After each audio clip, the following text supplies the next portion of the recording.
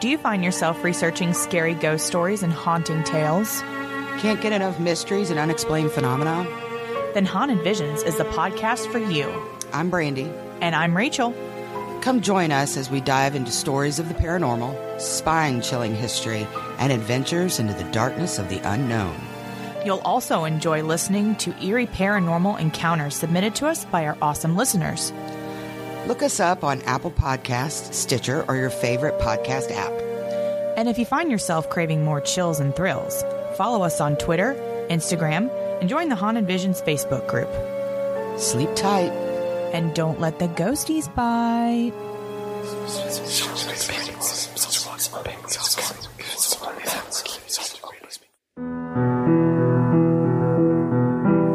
You are listening to the Already Gone podcast, sharing stories of the missing, the murdered, the mysterious, and the lost.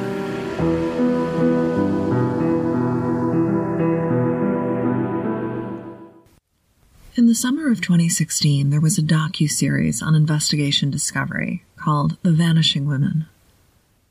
It covered the cases of 6 women who were missing or found deceased in and around Chillicothe, Ohio. The show took a deep dive, looking closely at the women, the investigation, and the circumstances of the community that may have contributed to the missing and murdered women. Many of these women struggled with addiction or were involved in sex work. Both are high-risk activities. The circumstances surrounding their disappearance don't make them less loved, less worthy, or less missed.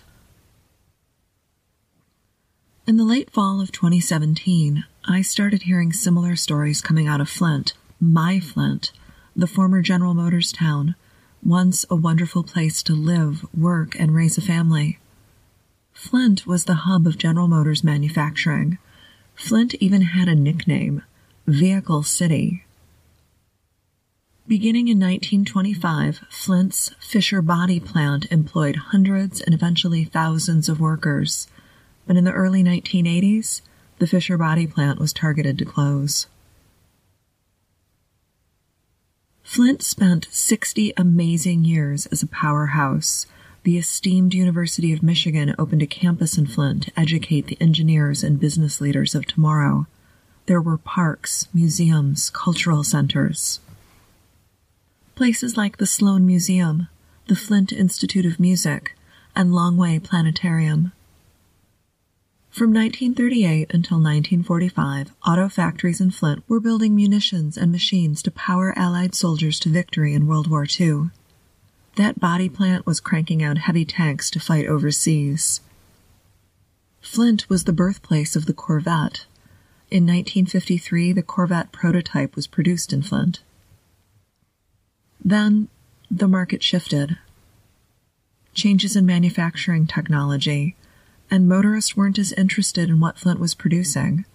General Motors, along with Ford and Chrysler, found themselves competing with Honda, Toyota, and Nissan for market share. The city on the river began to lose jobs and started a sad, slow decline. Jobs were leaving, and so were the people, the businesses. Flint became a shadow of what it once was. By the 90s, many of the auto jobs were gone, either moved to Flint's suburbs or shuttered completely. Now Flint is struggling with a poisoned water supply, horrific crime rates, a lack of jobs and opportunity. Flint bears little resemblance to the proud, hard-working town that supplied the war effort during World War II and created cars that dazzled the world. On our webpage, I've included links to articles if you would like to read more about the rise and fall of Vehicle City. And, listeners, I must admit, I could spend an entire episode talking about the rise and decline of Flint and my own connection to the city. In fact, I could probably do an entire series about it, but today we're going to start with 10 names. 10 women. 10 daughters, mothers, sisters, friends, gone, vanished, disappeared. Today we're going to talk about 9 years and 10 names. Erica, Brianna, Amy Jo, Misty, Shay V, Sylvia, Claudia, Elizabeth, Teresa, and Gina. White, black, Hispanic, slim or round. Some are mothers, and all of them, every one of them, is loved and missed. Our story begins in November of 2017, when the news coming out of Flint told of skeletal remains recovered from Broome Park. Remains, plural. I read story after story about bones being found in Broome Park. Law enforcement agencies descended on the area. FBI, Michigan State Police, Flint Police, search teams that included canine units. They combed through the park looking for additional remains and looking for evidence. Then I came across another part of the story, this time from MLive. A story that mentioned another dog, this one belonging to James Beatty.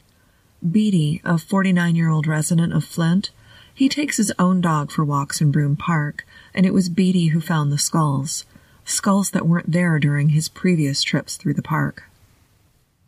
It is very reasonable for us to reach out to our task force assets and bring them in because they are able to bring boots on the ground that we may not be able to mass that quickly on the spot. Flint's Deputy Chief Devin Bernritter says someone walking their dog first spotted the human remains Tuesday morning. Officers weren't able to locate the caller's discovery until an MTA employee called in with the same finding about 2 hours later. It was not concealed. It was not in a place where that was off the beaten path. It was in a place where it was readily visible to them. Police immediately closed Broome Park and brought in state police and the FBI for assistance. Since then, canines have been helping with the search that expanded across 12th Street near Southwestern High School. So far, nothing else has been found. Now they're waiting on forensic exam results before saying who the remains belong to or how long they've been there. We do note the remains were incomplete.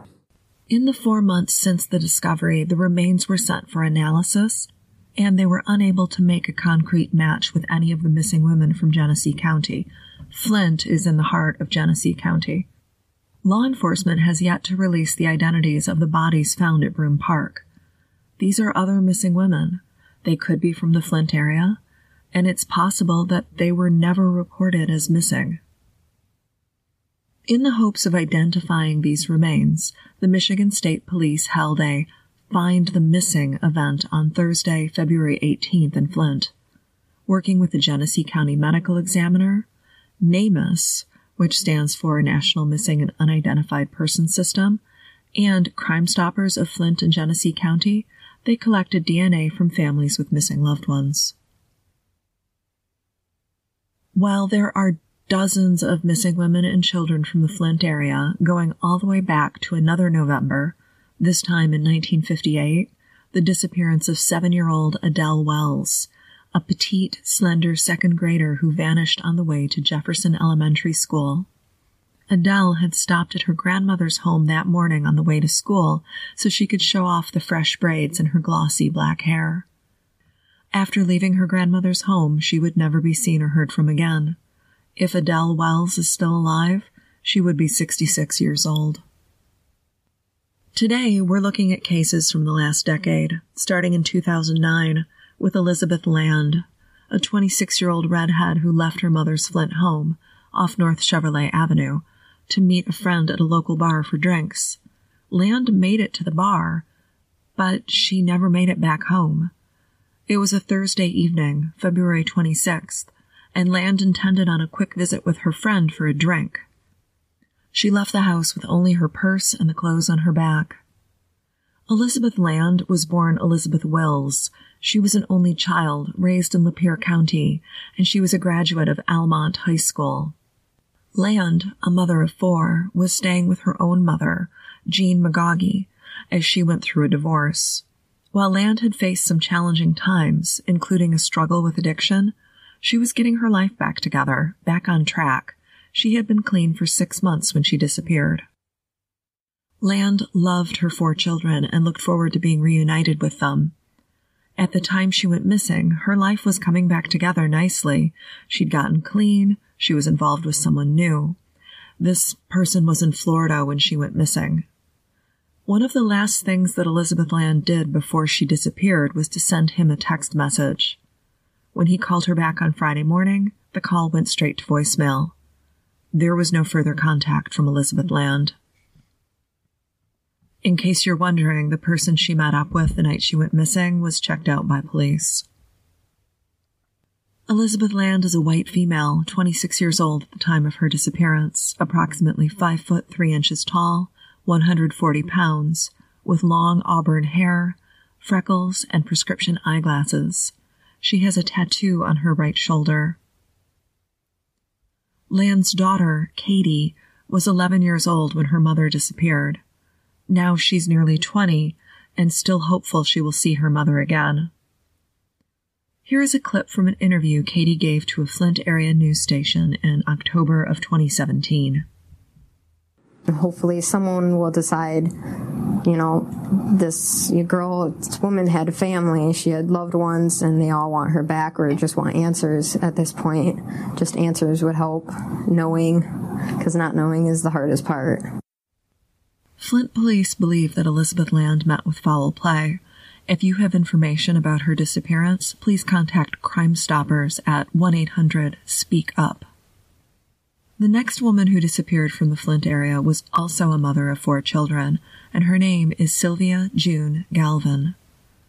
It was October of 2011 when she was seen getting into a car with an unknown man, never to be seen again.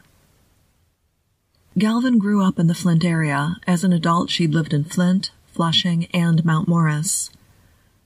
30 years of age, she was petite, just 5'1" and 150 pounds.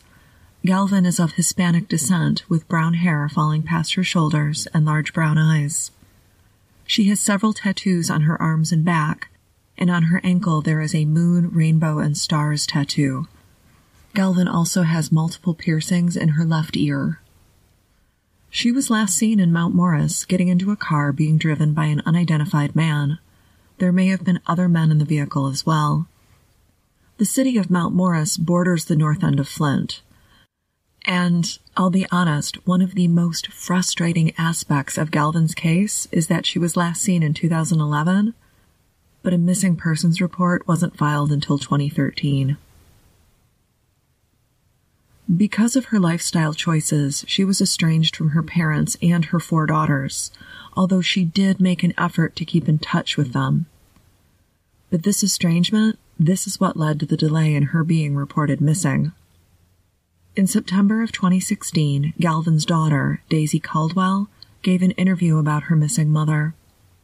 She spoke candidly of her mother's struggle with addiction and that no matter how hard things had become, Sylvia Galvin loved and worried about her children and often reached out to them wanting to speak with them and know that they are okay.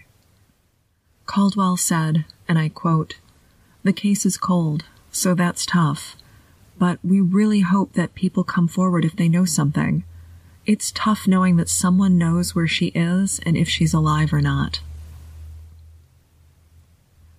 Sylvia Galvin's case is being handled by Detective Sergeant David Rivard of the Michigan State Police. This case is open and active, and law enforcement remains hopeful that additional information will come to light. 2012 brought no new unsolved cases, and the community almost made it through 2013 without another missing woman. At the end of the year, another woman vanished. 19-year-old Gina Shirley Collins was last seen around 11 p.m. on December 31st, 2013. She was at the corner of Pettibone and Fenton Roads in Flint. That's Gina with a J if you decide to look for information about her. At the time of her disappearance, Gina Collins was 5 foot 7 inches tall, with highlighted shoulder-length brown hair. She has a scar on her chest from being scratched by a cat as a child. She also has a faint tattoo on her left shoulder blade of a moon and stars. When she was last seen in Flint on New Year's Eve, Collins was wearing boots, jeans, and a gray hoodie. She may have accepted a ride from someone. Like in Galvin's case, there's not a lot of information available about her disappearance. Collins' sister, Jennifer White, is caring for Gina's young son. He was just a toddler when his mother disappeared. Her family is hopeful that Gina will be located and brought home. Along with her sister, Gina's mother, Donnelly Ward, has been active in keeping her name in the press. Collins' case is being handled by the Flint Police Department. And it's worth mentioning that Gina Collins was last seen about 4 miles south of the bar where Elizabeth Land had a drink before disappearing in 2009.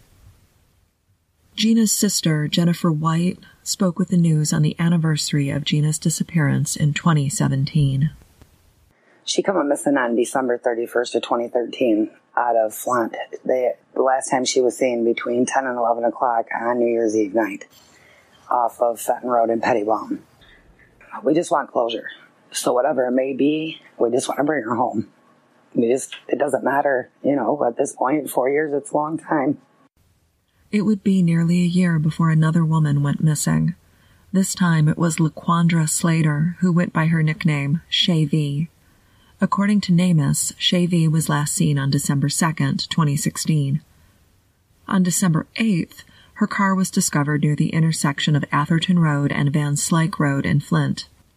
I've read online that her car was found parked at Sit-Downers Memorial Park, which is tucked back off the main roads. It's a rather desolate area, particularly after dark. I will post a link to Google Maps on our website so you can take a look at the park and the area surrounding it. And when I say park, it's a small green space. It's not a big, sprawling park like Broome Park, which we talked about earlier. The location near Sit-Downers Memorial Park where her car was found is just 1 mile west of where 19-year-old Gina Collins was last seen a year earlier. At the time of her disappearance, Shay V was 38 years of age, 5 foot 4 inches tall, and approximately 175 pounds, with short black hair, multiple tattoos, and several facial piercings. Shay V is a striking woman. The pictures posted online show her with styled hair and fashionable jewelry. Her family describes her as fun-loving, and they are continuing to look for her. LaQuandra Shay V. Slater's case is being handled by the Flint Police Department. Just a few days later, and less than 2 miles away, another woman went missing. 48-year-old Teresa Town Woolard was last seen in the Kings Lane apartments at Fenton Road and Hemphill Road in Burton. As the crow flies, this is about 1 mile or 1.5 miles from the location where Shay V's car was found abandoned. When police accessed her apartment with help from her landlord, they found her purse and cigarettes were left behind. I was able to speak with the Burton police detective handling her case. There was no sign of a struggle in her apartment. She was just gone. Teresa has no criminal record, and she was an active attendee at Bridge Church in Flint. It's like Teresa Town Woolard just vanished on that winter day in 2016. Now, the last known sighting of her was December 5th, and the last time anyone heard from her was a text message she sent to her daughter the morning of December 11th, 2016. Town Woolard's children are worried about her and are hoping that someone will come forward with information. Teresa Town Woolard is about 5 foot 4 inches tall, 105 pounds, with bright blue eyes and long blonde or dark blonde hair. She sometimes wears glasses, and her case is being handled by the Burton Police Department. We've spanned 7 years, from the disappearance of Elizabeth Land in 2009, Sylvia Galvin in 2011, Gina Collins in 2013, and the dual December 2016 disappearances of LaQuandra Shay V. Slater and Teresa Town Woolard. From the southern part of Flint and the north end of Burton, 5 women in 7 years, and these are just the women that went missing and were not found. The summer of 2017 is when things begin to escalate. 4 women go missing in the second half of 2017. In the summer of 2017, Misty Dawn Carrison, a petite woman in her mid-30s with long auburn hair, went missing. She was last seen near the intersection of Fenton and Atherton Roads in Flint. Unlike other locations mentioned previously, This is a busy intersection. There's a large chain drugstore, a family discount chain store, and a sandwich shop. There are also a couple of fueling stations just a block away. This is 1 mile north of the Kings Lane apartments where Teresa Town Woolard lived and was last seen. It's also just a mile away from the location that Shay V's car was found abandoned. There is little information online about Kerrison, who may also use the name Misty Stiber. Misty had several Facebook accounts, and the last activity on any of the profiles appears to be July 18th, 2017. I was able to connect with her mother, who is very worried about her daughter. She describes Misty as smart and strong and beautiful, that Misty may have gotten mixed up with the wrong people. Her last contact with her daughter was in July of 2017. Misty has a young son who is hoping his mother will return home. The disappearance of Misty Dawn Kerrison Stiber is being handled by the Flint Police Department. That week in mid-July, it was a busy one, because during that same week, we have a disappearance of another young woman from Flint, Brianna Vibert. In 2017, Brianna is a 24-year-old mother of 4 young children, aged 6, 3, 2, and 1. She was a stay-at-home parent and cared deeply for her kids. Now, I've read some speculation on social media, and again, speculation, that Brianna could have gotten involved with the wrong crowd, or she was suffering postpartum depression and needed to get away for a while. What everyone does agree on is that her children and her family and friends, they miss her terribly. Brianna is 5 foot 9 inches tall and 120 pounds, with naturally dark red hair and brown eyes. She has several tattoos, including the names Savannah and Maddox on her wrists, a skeleton key tattooed on her foot, and the word family tattooed on her back. She was last seen around 1 a.m. on July 15, 2017, at a gas station on Miller Road in Flint. She was seen getting into a red Pontiac Aztek with an African-American male, but that person was contacted and he was ruled out. Police are now looking for the driver of a teal or green Ford Ranger or Chevy S10 pickup truck that was also at the gas station when Brianna was seen there. Because the gas station had surveillance in place, there is video and photo evidence of Brianna just moments before she disappeared. Also, Brianna frequented this gas station, so the clerk there knew her. He recognized Brianna when she came in. From what I've read online, and again, this is speculation, Brianna left without her personal items or her cell phone. In the hope of finding her daughter, Brianna's mother started a GoFundMe to hire a private investigator to look for her. She said that police have run down every lead and followed up on every sighting and tip, but it's time to do more. Brianna's family runs a Facebook page called Help Find Brianna Jade Vibert. The fueling station on Miller Road, where Vibert was last seen, is just 2 miles northwest of Atherton Road at Van Slyke, where Shay V. Slater's car was left. Also, if you stay on Miller Road, it eventually turns into North Chevrolet Avenue, which connects us to the 2009 disappearance of Elizabeth Land. Listeners, I'm not implying that these cases are all connected, but the geographical proximity is of interest to me. Flint is 34 square miles in size, and about 33 of those miles are land, leaving 1 mile for water as the Flint River winds her way through the city. So, it's not a large city. For comparison purposes, Chicago is 234 square miles, Detroit is 140 square miles, and Cleveland is 82 square miles. Back to Brianna. Her family and friends have been active in looking for her and keeping her name in the press and on social media. Her case is being investigated by the Flint Township Police Department. As the summer of 2017 progressed, more women went missing. Next to disappear was Presley Nicole Rao, a 27-year-old mother of 3 children. Rao, who also goes by Amy Jo, was last seen August 14th on Fenton Road near Campbell Street in Flint. This is just a block away from where Misty Dawn Kennison Steiber was last seen in July, and less than a mile from the Kings Lane apartments, where Teresa Town Woolard lived and was last seen.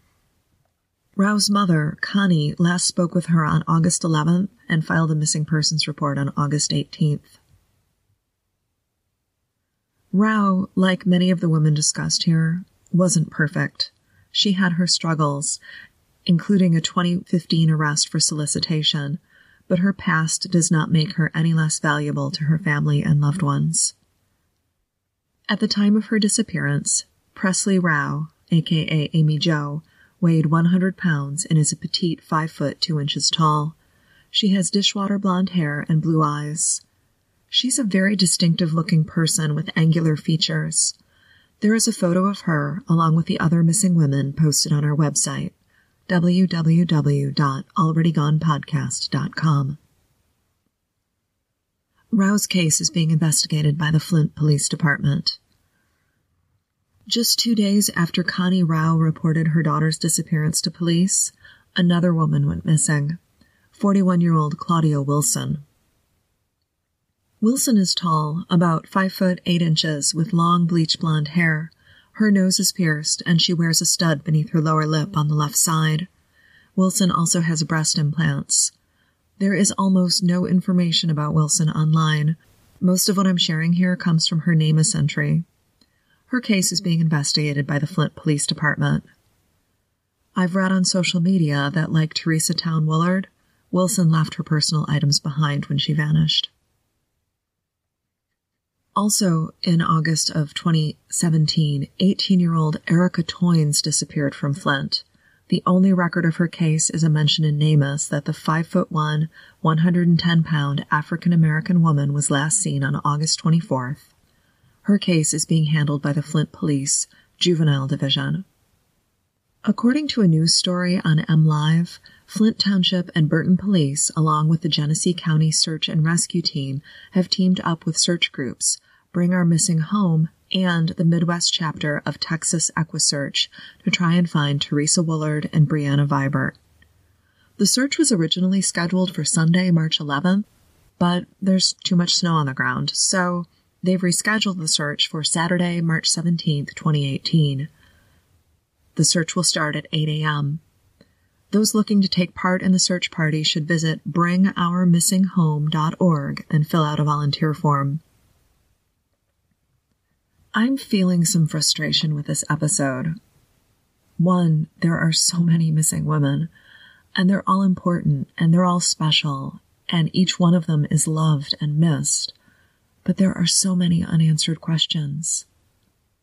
I wish that I could tell you more about each of these cases, but if we knew more, we would likely know where to find them. Back in February, Flint hosted an Identify the Missing event. The Missing in Michigan statewide event is scheduled for the afternoon of Saturday, May 5th at Madonna University in Livonia. That's just 8 weeks away. As this event draws closer, I will be sharing more details and information. I was able to attend the Missing in Michigan event last year, but I have a schedule conflict this year and I can't make it. And honestly, I'm sad about that. Listeners, you should know that if you have a missing loved one, even if they are voluntarily missing, you can file a police report with your local department or with the Michigan State Police.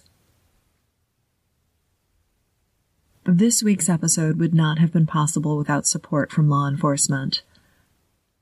In each of these cases, I was able to speak with someone in law enforcement or a family member, and every one of them is interested in finding answers and bringing these women home. And again, if you have information about these cases, even if you've spoken with law enforcement previously, please make the call. If you aren't certain which agency is handling a case, I have contact information for each story posted on my website. That's www.alreadygonepodcast.com.